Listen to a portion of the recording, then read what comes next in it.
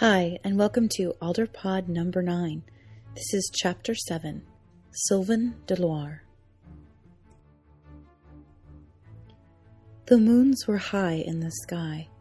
Pesra to the east at half full, her craggy depths visible at this distance like black scars across her pale face, and Manira now in the northeast, smooth and perfect, nearly full. Their combined light filtered down and illuminated the waters in faraway harbor, casting the sails of hundreds of boats in a silvery glow. The wind was low, the smell of salt water high, and at the edge of a long pier sat Sylvan de Loire, one of the Queen's Rose Guard, dangling his feet over the edge, a long black cig in one hand. He drew the cig to his lips and took long and steady, inhaling the sweet, spicy smoke. Then he blew it out in a thin stream, watching the coils of smoke writhe about each other in the moonlight like tortured spirits. Below him, all was quiet. Occasionally the creak of a ship or the low voices of those still aboard reached him. As a rule, Sylvan hated ships, but he liked the sounds of them, the feeling of being around them. At the other end of the pier, some 100 strides or so, the local inn and fish house, the Salty Mackerel, was in full swing. 24 of his own regiment and the locals were dancing blooming day dances and drinking wine, ale, and harder stuff. Mostly harder stuff. And up until half a turn ago, Sylvan was among them, drunk with revelry. He'd even managed to make with the prettiest of the 3 bar wenches back behind the outhouses. And she was right, too. He was the most fetching of the regiment. And though the coupling had been far from glamorous, and nothing like his significantly more refined tastes, it had been satisfying, at least at first. Had he the option, he would have chosen silk sheets, and a large 4-posted bed with wine and cheese to follow up immediately, not the splintering, shadowed wreck of an outhouse. But as it was, here on the road in this remote little rest stop on the way to Hartley Castle, he took what he could, without question. The cigs weren't bad, at least. Locally grown and rolled, they had a pleasant taste, if somewhat sweeter than he was accustomed to. The cig smoke reminded him of home, of Hartley, back when he had to hide that sort of thing to escape the berating by Aunt Mateless. It was 3 years ago, he reckoned, virtually to the day, when his world had abruptly fallen to bits. His cousin, Ellen, the Queen's niece and heir to the throne, was about to be married off to some fat-headed noble named Richard something or other. Darlington? No, that wasn't it. Regardless, he was a sod and a prig, and Sylvan hated him. And now, in retrospect, it was possible that Richard wasn't as terrible as all that, and simply that Sylvan had been madly, impossibly jealous of the man because, in all frankness, he had been madly, impossibly in love with Ellen. Still was. And at the time, or at least for that one night, she'd fancied him more than just a friend and a cousin because, by the gods, he'd had her. Perfectly and beautifully in the lower garden, her whispering in his ear, begging him to do it, promising the moon and stars and the very well of her own soul. At least, he thought she had. He'd wanted it as much, if not more, just to spite Richard. And of course Mateless had found out. It was only after he saw the blood that he realized that he'd done something irreparable, and that, worse even, Ellen had lied to him, promising no one would know. He hated being lied to, especially over a lack of information. In the end, Mateless loved Sylvan too much to kill him, and Richard was stupid enough and happy enough to be marrying the heir not to challenge Sylvan to a duel, if even he knew. Sylvan wasn't sure. Regardless, Mateless had promised to keep him abroad for as long as possible and not suspend him from knighthood, with the threat that should he change his course, she would indeed kill him, quickly and happily, before the realm as a rapist and a traitor to the crown. If, she amended, she were to have him back, it would be on her own terms. And so Sylvan had done everything she had asked of him, in the sincere hope that she wasn't as crooked as he thought her to be, and would, in fact, hold up her side of the bargain. Now, There was just one more deed between him and seeing Ellen again. Half a bottle of Toker listed behind him, and he took a swig, followed it quickly with the cig again. A good combination, the tang of the Toker and the sting of the cig. A combination he should try again. He should be happy, he thought. He should be delighted. He'd made with a woman for the first time in a while, as Libby had been giving him the cold shoulder for at least the last 2 weeks. And he was pleasantly stuffed, content to have consumed more than simple rations for the first time in a very long time. The feast at the inn had included braised lamb, succulent cuts of venison, garlic potatoes roasted with leeks and sage, huge hunks of crusty fresh bread from the oven, turkeys stuffed with mushrooms and sausage, and wheels of cheese larger than Sylvan's own head. He'd been partial to the sharp, aged stuff they called Bendard cheese, which he'd never had the occasion to try before. It went excellently well with the fruity red wine. But he was not happy, not content, uneasy. Sylvan reached into his breast pocket, moving aside the golden sash and feeling for the letter he'd been given that afternoon, after arguing with Libby and venturing into Faraway Town itself. He turned it over in his hands again. There was no seal, no mark. Just the Queen's name on the front. The paper itself looked to have been at least 100 years old, yellowed and frayed along the side. He wondered if perhaps it was parchment. The letter had come as a surprise. He had been following a woman in a blue dress down one of the town's narrower streets that afternoon after deciding he'd had quite enough of Libby's mood. The woman was tall, with curly black hair set with 2 white peacock feathers, and wore an elegantly cut dress that spoke to a refined nature and an impressive purse. She was clearly no whore, that much he knew by the color of her dress, but she walked about without escort. It was his duty as a member of the Rose Guard to discover what sort of situation she was in, and help alleviate her fears in whatever way she could. "Sir?" Sylvan turned around, surprised at the voice. At first he saw no one, but then someone pulled urgently on his sash, and he looked down. There was a woman standing there, as tattered and faded as an old Jack Crow. Her skin was a landscape of wrinkles and warts, discolored by the sun, hanging off of her skull in thick curtains. Her eyes were nearly covered by overhanging flesh, but he thought they might be blue, or that could just have been the cataracts. She wore a bright yellow kerchief around her yellow-white hair, but it was the only vivid thing about her. The old woman's overcoat was muted brown, and she wore this over a brown dress and taupe stockings. Her shoes were black, buckled, and nearly worn through entirely. "You're a knight?" she asked, as Sylvan continued to stare. She was, he reckoned, the most hideous thing he'd ever seen. Her nose was like a potato left to rot in the sun, and she had no eyebrows, like some odd underground creature. "I am," Sylvan said. "Sir Sylvan de Loire, Order of the—" "Good," she said, and thrust the letter out to him. The thrust was powerful, but it left her winded. She was trembling, twitching. "This is for the Queen." "But I'm not a—" "You said you were a knight." "I am," said Sylvan. "That's not—" "Then that'll do." "And whom may I say this is from?" he asked, as politely as he could. The truth was, as she inched closer, the more offensive her smell became. It was somewhere between the scent of onions and lye. "Doesn't matter. She'll understand." Sylvan watched the woman, now noticing for the first time that she was crying.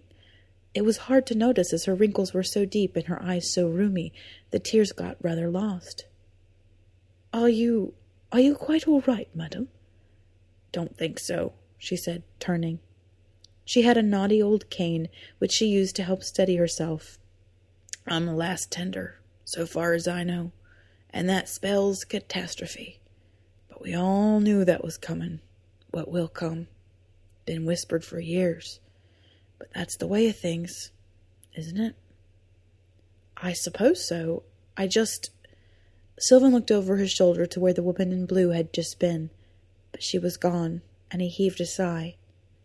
When he turned to see the old woman, she was gone.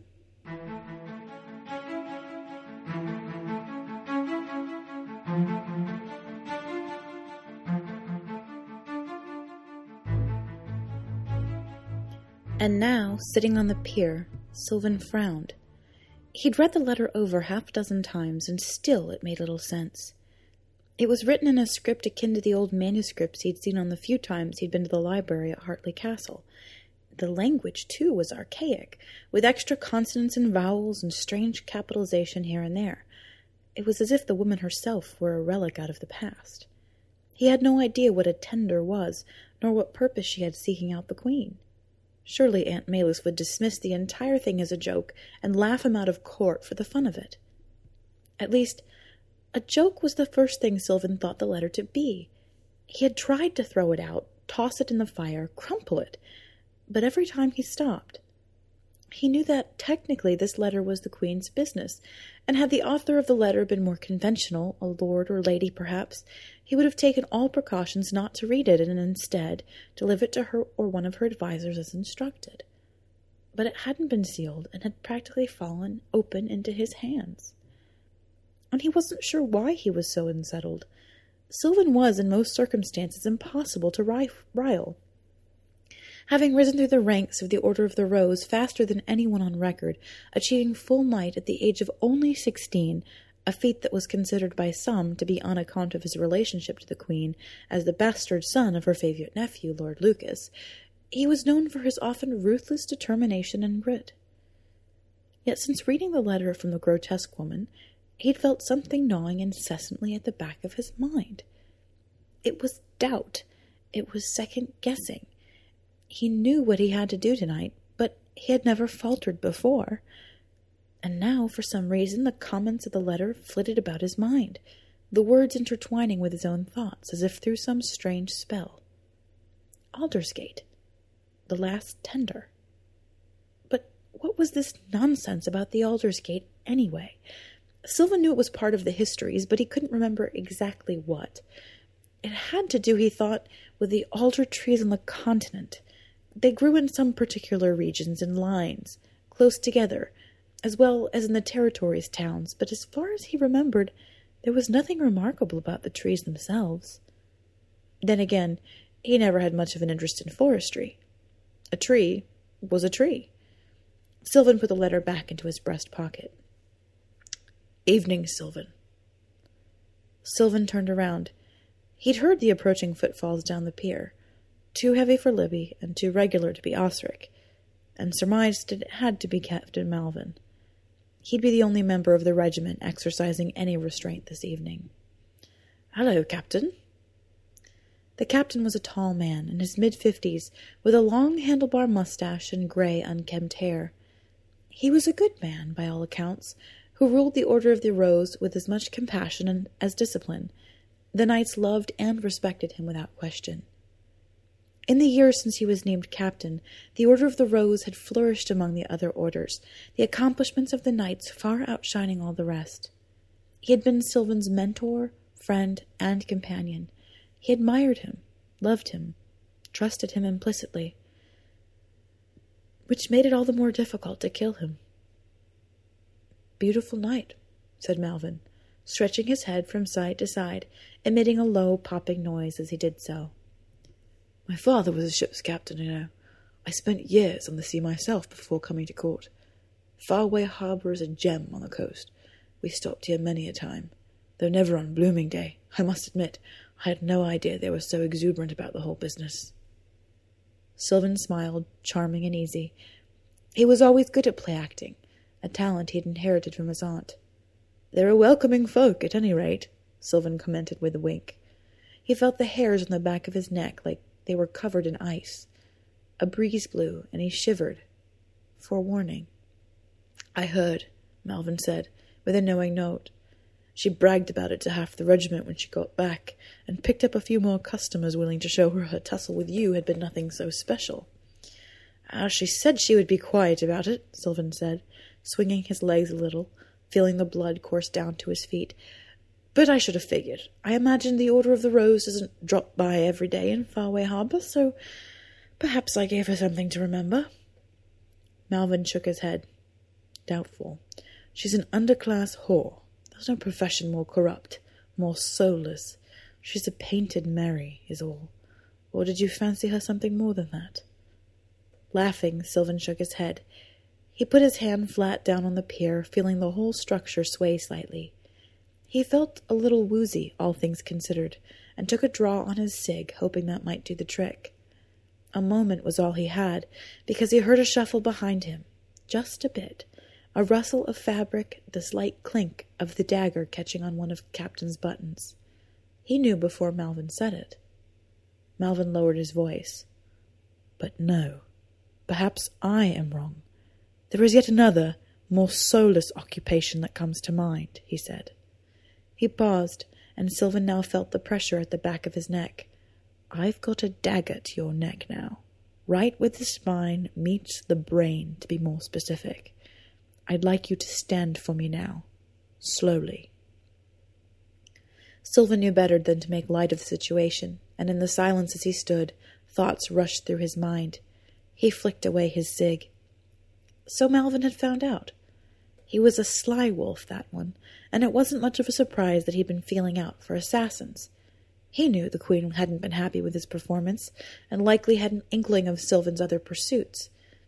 Up till now the matter had never been spoken of. Malvin simply accepted that during their campaigns Sylvan would slip away, and then return quietly. Usually someone was dead in the aftermath, but if anyone could link the young knight to them, no one had succeeded yet. "You're smart to shut that silver tongue of yours," Malvin continued, taking Sylvan's arms and twisting them behind his back. Sylvan could have resisted, but he knew he would be needing his energy in a few moments, if he could just get the right footing. Malvin had an old injury that had cut some of the tendons in his right leg. It had never healed right, and Sylvan intended to take every advantage. "I know what you do. I know what you've done. You've left a trail of blood a foot deep since we've been deployed, and I'll tell you, I'll have no more of it. This is my order, my knights, and God's damn it, my command." Malvin's breath smelled slightly of corn liquor. "I will not tolerate the presence of traitorous murderers." "So you've had a drink," Sylvan thought. "More scared of me than you think." "And you've charmed your way into beds and into the hearts of everyone here. But you're too fecking self-absorbed to even consider that someone would take notice, that I would take notice. What do you have to say for yourself?" Malvin's grip on Sylvan's arm was pulsing regularly, as if the man himself was shaking in time with his heartbeat. Was he frightened? Likely just pissed the feck off, Sylvan imagined. Though Sylvan couldn't be certain, he imagined the two of them were pretty well matched, though Sylvan himself was significantly shorter and more compact than the captain, and slightly less experienced, but he had other abilities in his favor. He felt a familiar tickle in the back of his nose, followed by tingling in his chest, right near his heart, but not on it. It was a subtle vibration, but comforting in its familiarity. The time was coming. "I've only done as I've been ordered," Sylvan said, softly, with as much warmth in his voice as he could convey. "You would do the same." "No one gives you orders but me," said the captain. "I am your superior, and I will not have deceit among my ranks.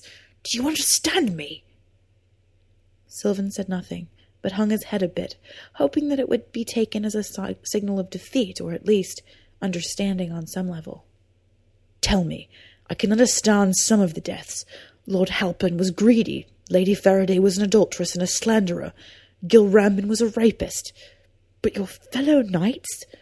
Sir Cowper was no accident, though it was dressed up as a suicide. I saw the marks on his wrists. They were done after the fact, weren't they?" "I know nothing of the kind," said Sylvan, head still down. Sir Cowper had been a particularly difficult case, true, but the cuts were most certainly inflicted before he died completely. That information Sylvan was particularly privy to. But something reeked. Malvin wasn't that clever. Certainly he was intelligent, and a man of war and strategy, but there was no way he could know an anatomical detail such as that. Someone had tipped him off, shown him the evidence, brought it to his attention, and Sylvan knew it could be one of only two people, Libby or Osric, which meant that someone beside Malvin would have to die tonight. The captain laughed, a rough, joyless tone. "Oh, no idea, do you? Convenient, I suppose. But I promise you, Sylvan Deloire, that I have plenty of evidence against you in court, and even if your orders come from as high up as the Queen herself, I can assure you that counsel will have none of this. You will be brought to trial, and you will be hanged, or worse. Mark my words." Sylvan wondered idly, in the strange calm that began to wash over him as it always did, what the two of them looked like from a distance. No one was at the end of the pier, at least that he had sensed, but someone could likely be looking out of the window of the inn, casually observing. Chances were they looked like two old friends having a heart-to-heart. Internally, Sylvan cringed at the idea that there would be so many spectators. He had always orchestrated elaborate and creative assassinations, often with weeks and months in planning to look accidental or, in some cases, like brigands or thieves had done the deal. He was good at what he did, proud of his work on some level, and it hadn't usually bothered him, to say the least. Even with Sir Cowper, he hadn't really cared. He'd found the man a bore, though he knew Sir Malvin favoured him in more ways than one. That death had no doubt struck a nerve with the captain. Likely he'd been careless with that whole deal. Malvin was right about that, at least. Sylvan did get careless in his own bravado. Libby had warned him about it, too, but he didn't like taking people's advice, if he could help it. Libby. He hoped it hadn't been her that ratted him out. He did enjoy her quite a bit, but had to admit to himself that if anyone was smart enough among the Order of the Rose to rat him out under his nose, it was Sir Labelle. Malvin's grip tightened, and Sylvan felt the sharp blade behind his head pierce through skin. "So help me gods, but I want to kill you right now." "Be my guest," Sylvan said. There was no trembling to his voice, no waver. He felt the water below him, he smelled the salty air. He could sense Malvin's presence behind him like an angry red cloud, could see in his mind's eye every detail and weakness. It had almost been like this when he'd killed Cowper, but he'd been unable to completely concentrate. At the time, something was coming. But for now there was no one. For some reason that same word, Aldersgate, continued to resonate in Sylvan's mind. It was a connection that he didn't understand, but somehow his abilities were amplified knowing that the last tender was gone. He didn't even know what it was, and she hadn't said it directly. But he knew the woman was dead now. She had crossed over, and in her crossing, granted him access to a weird and wonderful channel of power. It was exhilarating. Sylvan smiled, looking over the water. "No, I have more honor than that, Deloire," Malvin said, shoving Sylvan around so that the two were face to face. The knife was now poised at his heart, one good turn from meeting his end. "I don't," said Sylvan.